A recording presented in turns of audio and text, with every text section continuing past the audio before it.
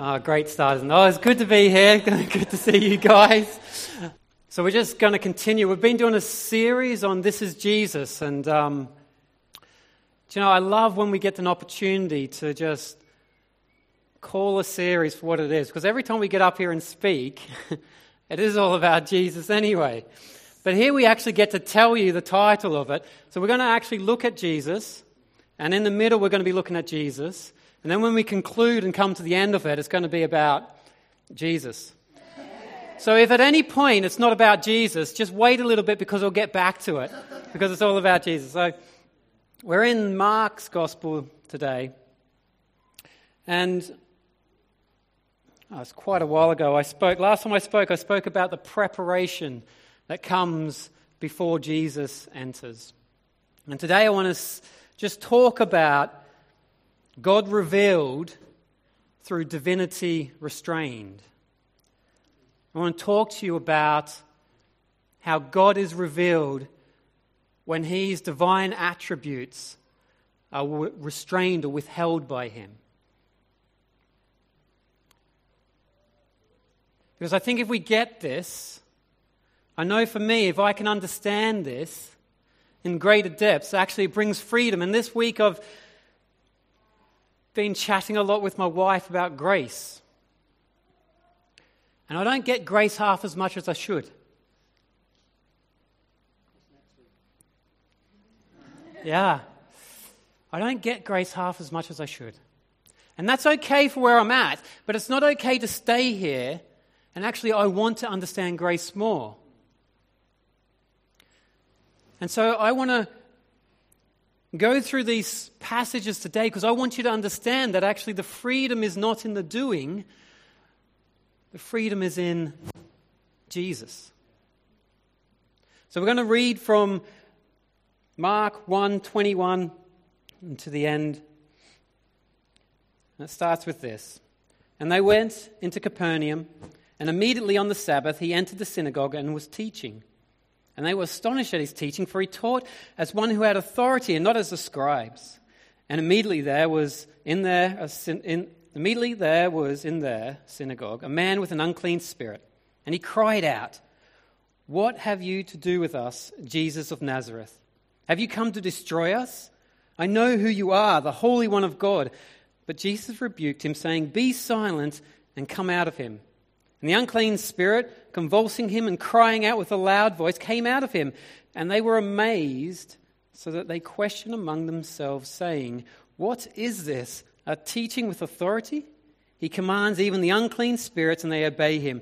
And at once his fame spread everywhere throughout all the surrounding region of Galilee.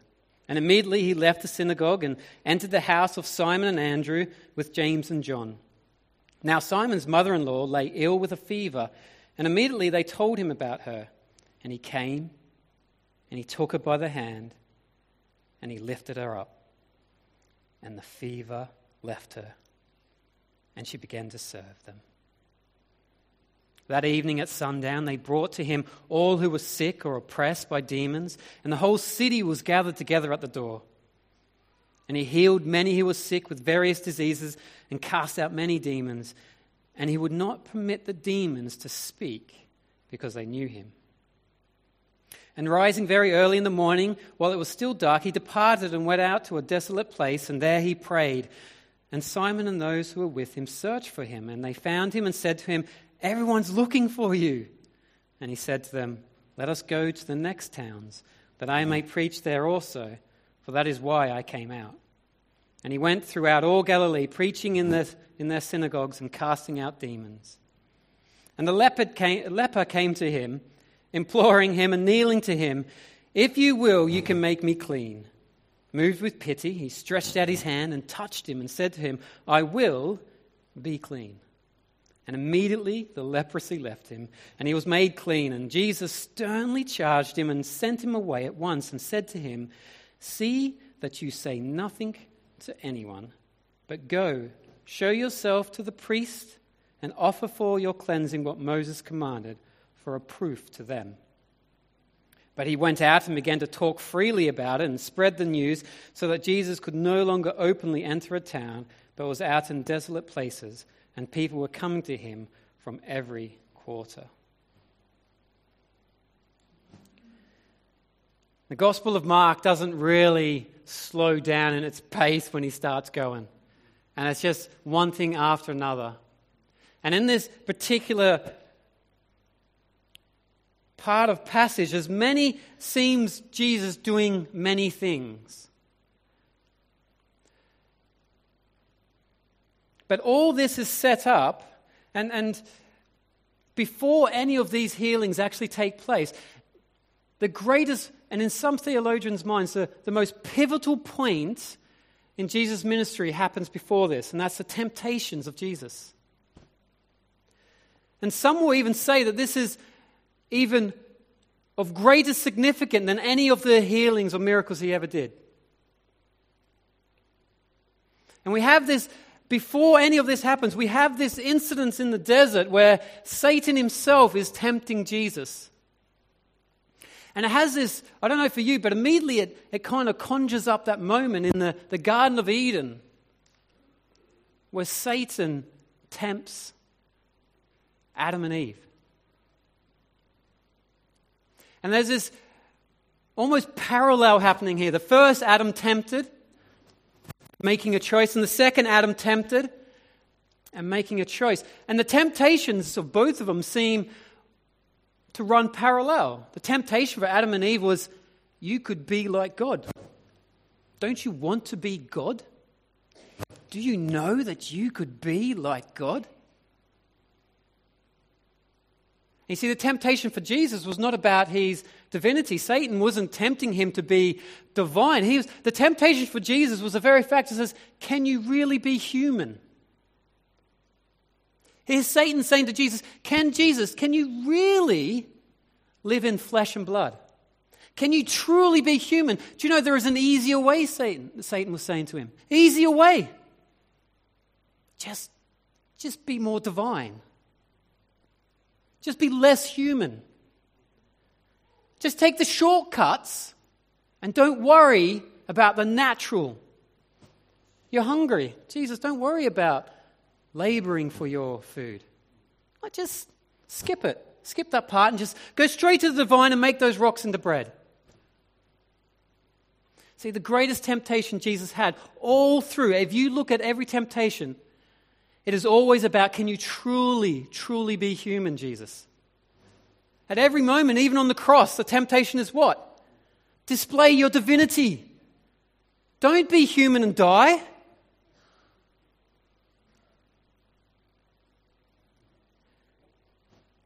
The power of Jesus in the temptations was not to display his divinity, it was to restrain it. See, Jesus didn't pull on the overalls of humanity. He didn't pull it on like a mechanic who had to go and do a job, something dirty. He must pull on humanity, get down and dirty and fix and solve a problem. That's not what the humanity of Christ was about.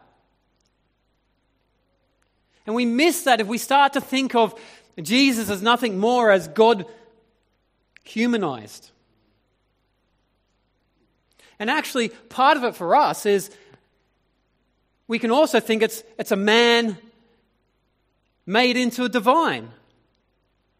But it's neither of those. It's neither a man becoming into divinity or a God being humanized. It is an amazing union of both natures where they are both God and man.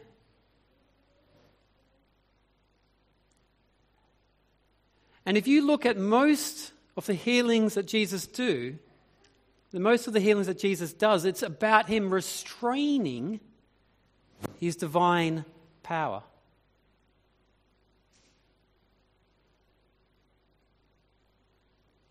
Why would God restrain his divine power?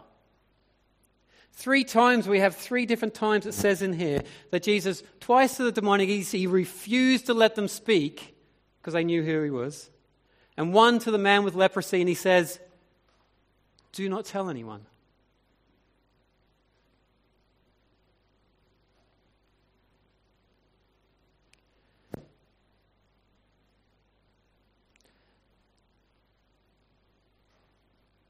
the healing of God, the miracles that Jesus is performing here, is restrained. You know, I often think when Jesus was in the desert, here's the all-powerful, all-knowing God, and he's meeting with the ultimate enemy. And you're just thinking, surely the solution is smite him now, be done with it. Like, who hasn't thought, wouldn't it just be easy if Jesus just destroyed Satan? Like, seriously, you couldn't be human and not think that. And here's an opportunity, Jesus in the desert, to actually have the divine power. We know it will happen, but at this moment right now, Jesus could have completely annihilated and eliminated Satan right there and then. Saved himself suffering, saved his disciples suffering, and yet he restrains his divinity and reveals his humanity.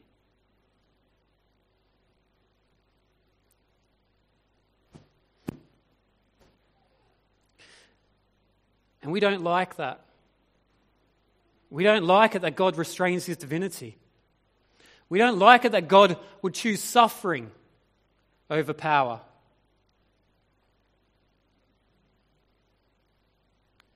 But there's a reason for it. Because God is not here to overwhelm you so that you are so unable to make any other decision but to say, you're divine and I must choose you. See, Jesus isn't here to overwhelm us in such a way that our only response would be that of servitude through fear. Because that's the way Satan works. See, the way Satan works is to make you fear so that you will give in to things through fear, but Jesus will never, ever do that. And whenever we see these miracles, I'm reading through these miracles, and I've read this a million times over these last few weeks. And every time I'm reading it, Jesus is withholding the fullness of his divinity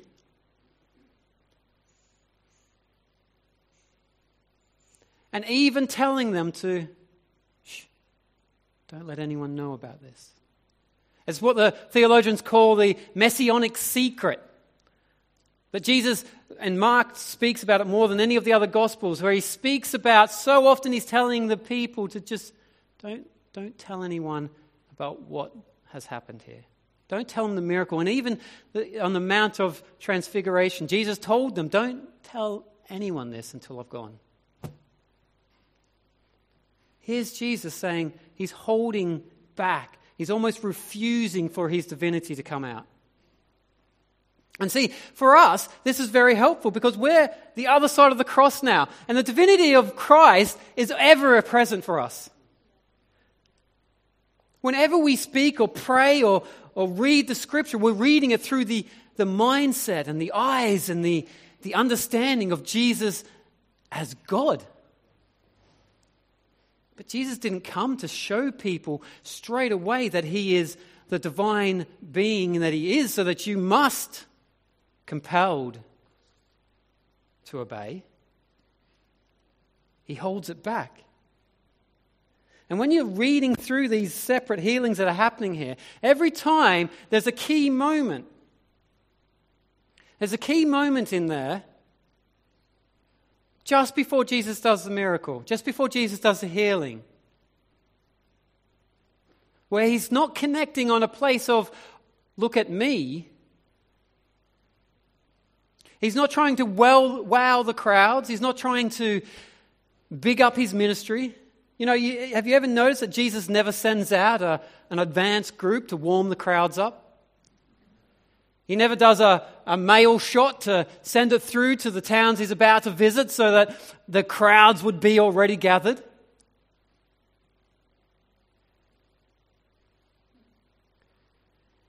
Jesus seems to be so much more of, I'm not trying to stir up the crowds to follow me. In fact, he was not even, we're reading, He'd rather not that the crowds would follow him. He'd rather that he could get into the cities.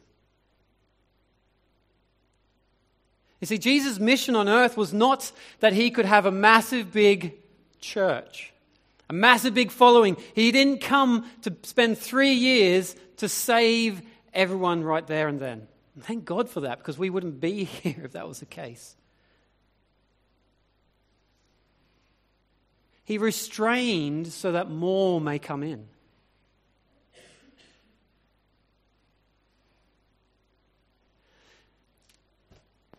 And as you're reading through this, and the very first one that we read about, the unclean spirit, and the very first thing that Jesus does when he comes in to any place is he's teaching, he's preaching. And have you ever wondered what he was talking about? Because I think sometimes it's a little bit unfair that people have got to hear him preach. All they just say is, Jesus in the synagogue teaching that day. And you're like, what? What was he saying? What was the message for the day? But Mark tells us earlier on, he says, Jesus came into Galilee proclaiming the gospel of God and saying, the time is fulfilled and the kingdom of God is at hand. Repent and believe in the gospel. See, Jesus' message was pretty much the same wherever he went. Every time he got up to speak, the same message. God saves. Salvation is now. The kingdom is coming. Every time. Every time. And here he is in the synagogue in Capernaum saying the same things. He's not drawing attention to him, the miracle maker. He's not drawing his attention to himself as Jesus the divine. He's saying God is here. God is near. God is with us. And as he teaches, the people are astonished. They're astonished, aren't they? They're astonished that he's teaching because it is with authority. Or it says here that he teaches as one who had authority. And it's amazing when Jesus teaches, he almost uses the Bible as commentary for what he's saying. As opposed to when we teach, when we look at the Scripture, it's our commentary of what the Bible's saying. The Bible is the absolute, the authority upon which we base all teaching. And we look through this to say, how can we bring out what God has put into his word? Jesus was the other way around. He is the ultimate word. And he used the Scriptures as commentary for who he was and what he said. And the people were amazed at this. And he withheld his divinity in these moments so that they would understand not that the divine was there in power, but was there in love. You see, this first moment, this unclean spirit is trying to point out, and once again is trying to say, Jesus, here's a moment. I'm going to give you a moment. Once again, Satan has given him a moment. Show your divinity. Here, I'm even calling you out. Here's a holy one. Here's the one sent by God to save you. This is the demonic calling him out. And what does Jesus do? Shut up. Be silent. Don't speak. You see, Jesus never, ever bowed to the temptation to show his divinity. Because that would be Jesus trying to control, and he doesn't do that. Because what does Jesus do with demonic? He doesn't control demonic. He drives it out. He casts it out. He destroys it. This is a thing with Jesus, is he's not I want to control what's happening. He's actually bringing the kingdom of God into the place where he is right there and then. And we have these stories, and in the middle of this story is the actual heart of what Jesus is here to do, what he's trying to get to. And it's this. Simon's mother-in-law lay ill with a fever, and immediately they told him about her, and he came and took her by the hand and lifted her up, and the fever left her, and she began to serve.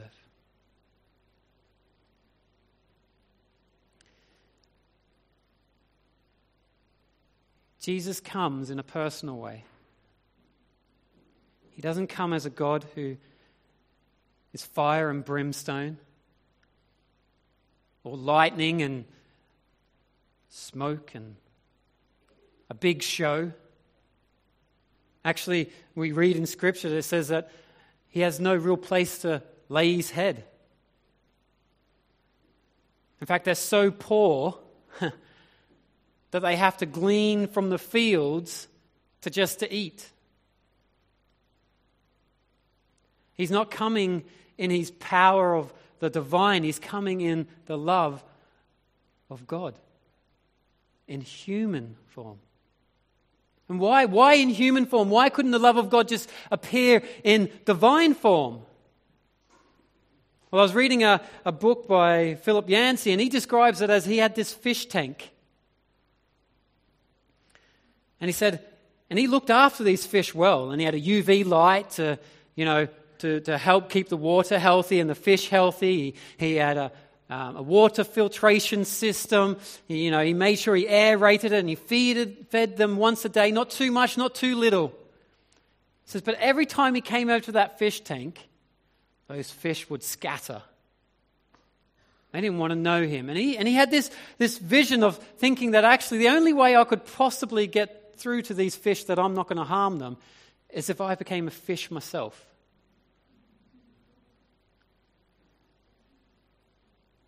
And actually, if God turns up in his divine power and glory,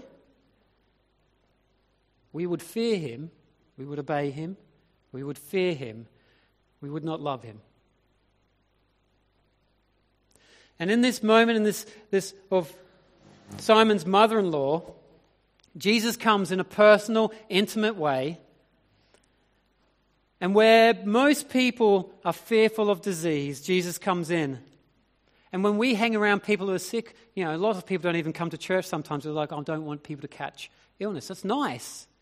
But Jesus is the opposite of that. He never catches it. In fact, the very opposite thing happens when Jesus comes into the presence of those who are ill. The illness goes. But in this moment, which is paralleled later on with the man with leprosy, in fact, there are two stories parallel to show you the contrast between two responses. The first response of the mother-in-law of Simon is that once she's encountered Christ in a personal, intimate way, experienced the love of Christ, what is her response? Her response is to give back to him. Her immediate response is that, you have given me your love, I will show love back to you. Her immediate response is, the love of Christ has come near. My response is out of love. See, the reason Jesus held back, restrained his divinity, is so that we might know God.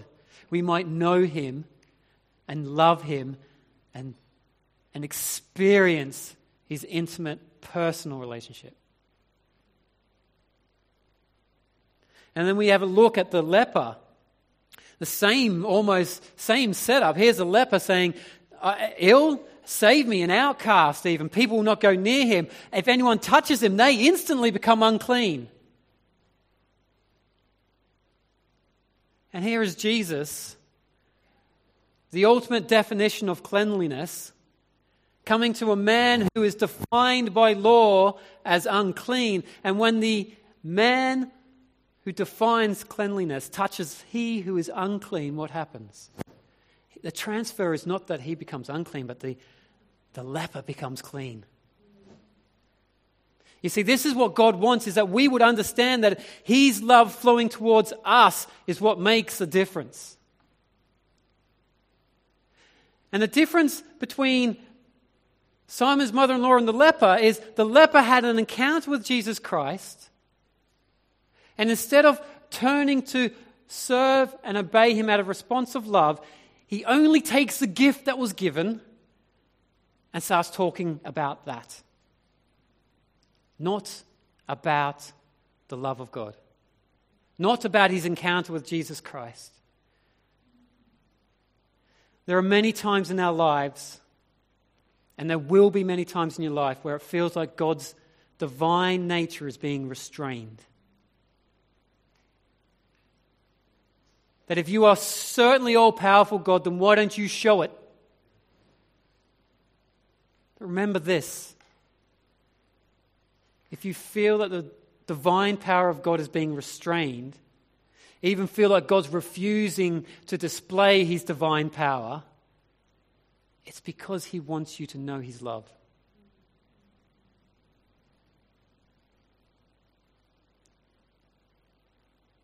The miracles that Jesus did are amazing, and I long to see them, but not at the cost of knowing the love of God.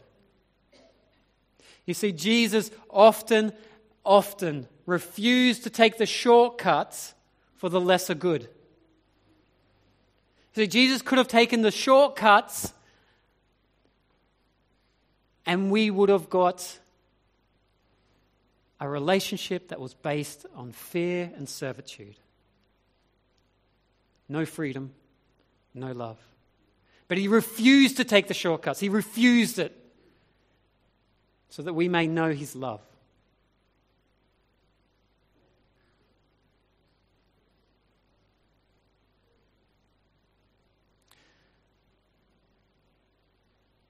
I want us to know today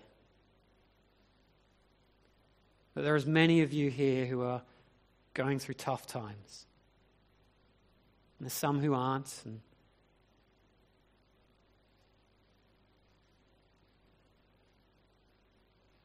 But if you're feeling like God's withholding his divine nature,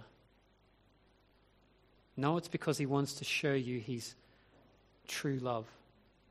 He wants to draw you in close so that you may have that intimate relationship with him.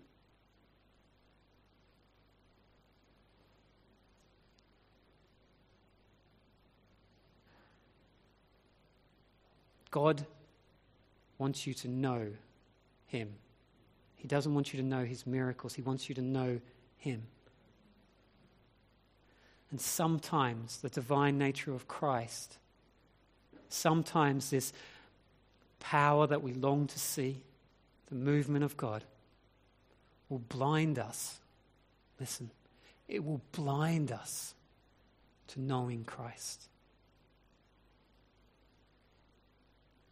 Miracles and healings have the potential, this is what we're saying in Scripture right here, has the potential to blind us to who Christ is.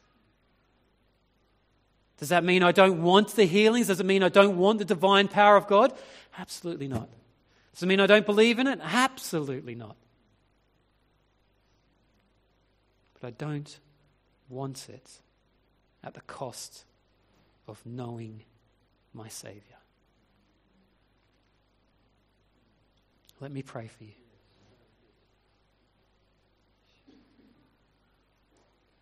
Holy Spirit, we so enjoy that you speak the truth into our hearts. We so enjoy that you point us to Jesus Christ time and time again. And I pray right now, Lord Jesus, that we would know you in your truth. We would know you as you are, both fully God and fully man. As it says in Colossians, that the fullness of deity dwells bodily in you.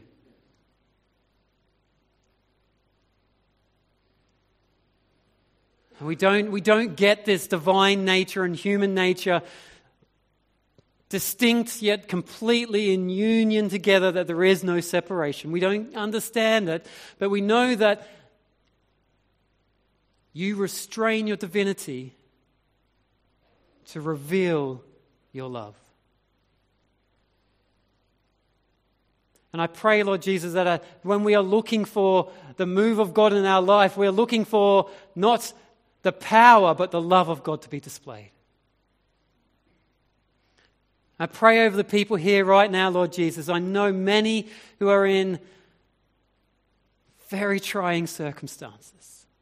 And we do pray for your healing upon their lives. But most of all, first and foremost, we pray, may the gospel, the power of the gospel come in and set their hearts free. Break off the bondages that hold them, that they may see the risen Christ, that they may know that they do not come in fear, but we can boldly approach because we are in Christ. The greatest miracle has happened. The greatest miracle of all is that we may know Jesus Christ. The miracle of all miracles.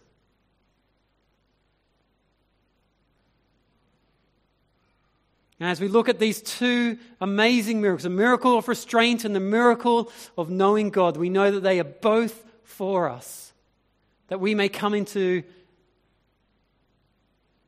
harmony and union with Christ. So I pray, Lord Jesus, here and now, may we long to see you as you are, be freed from what we have been before, that we may enter into the fullness of you. In Jesus' name, amen.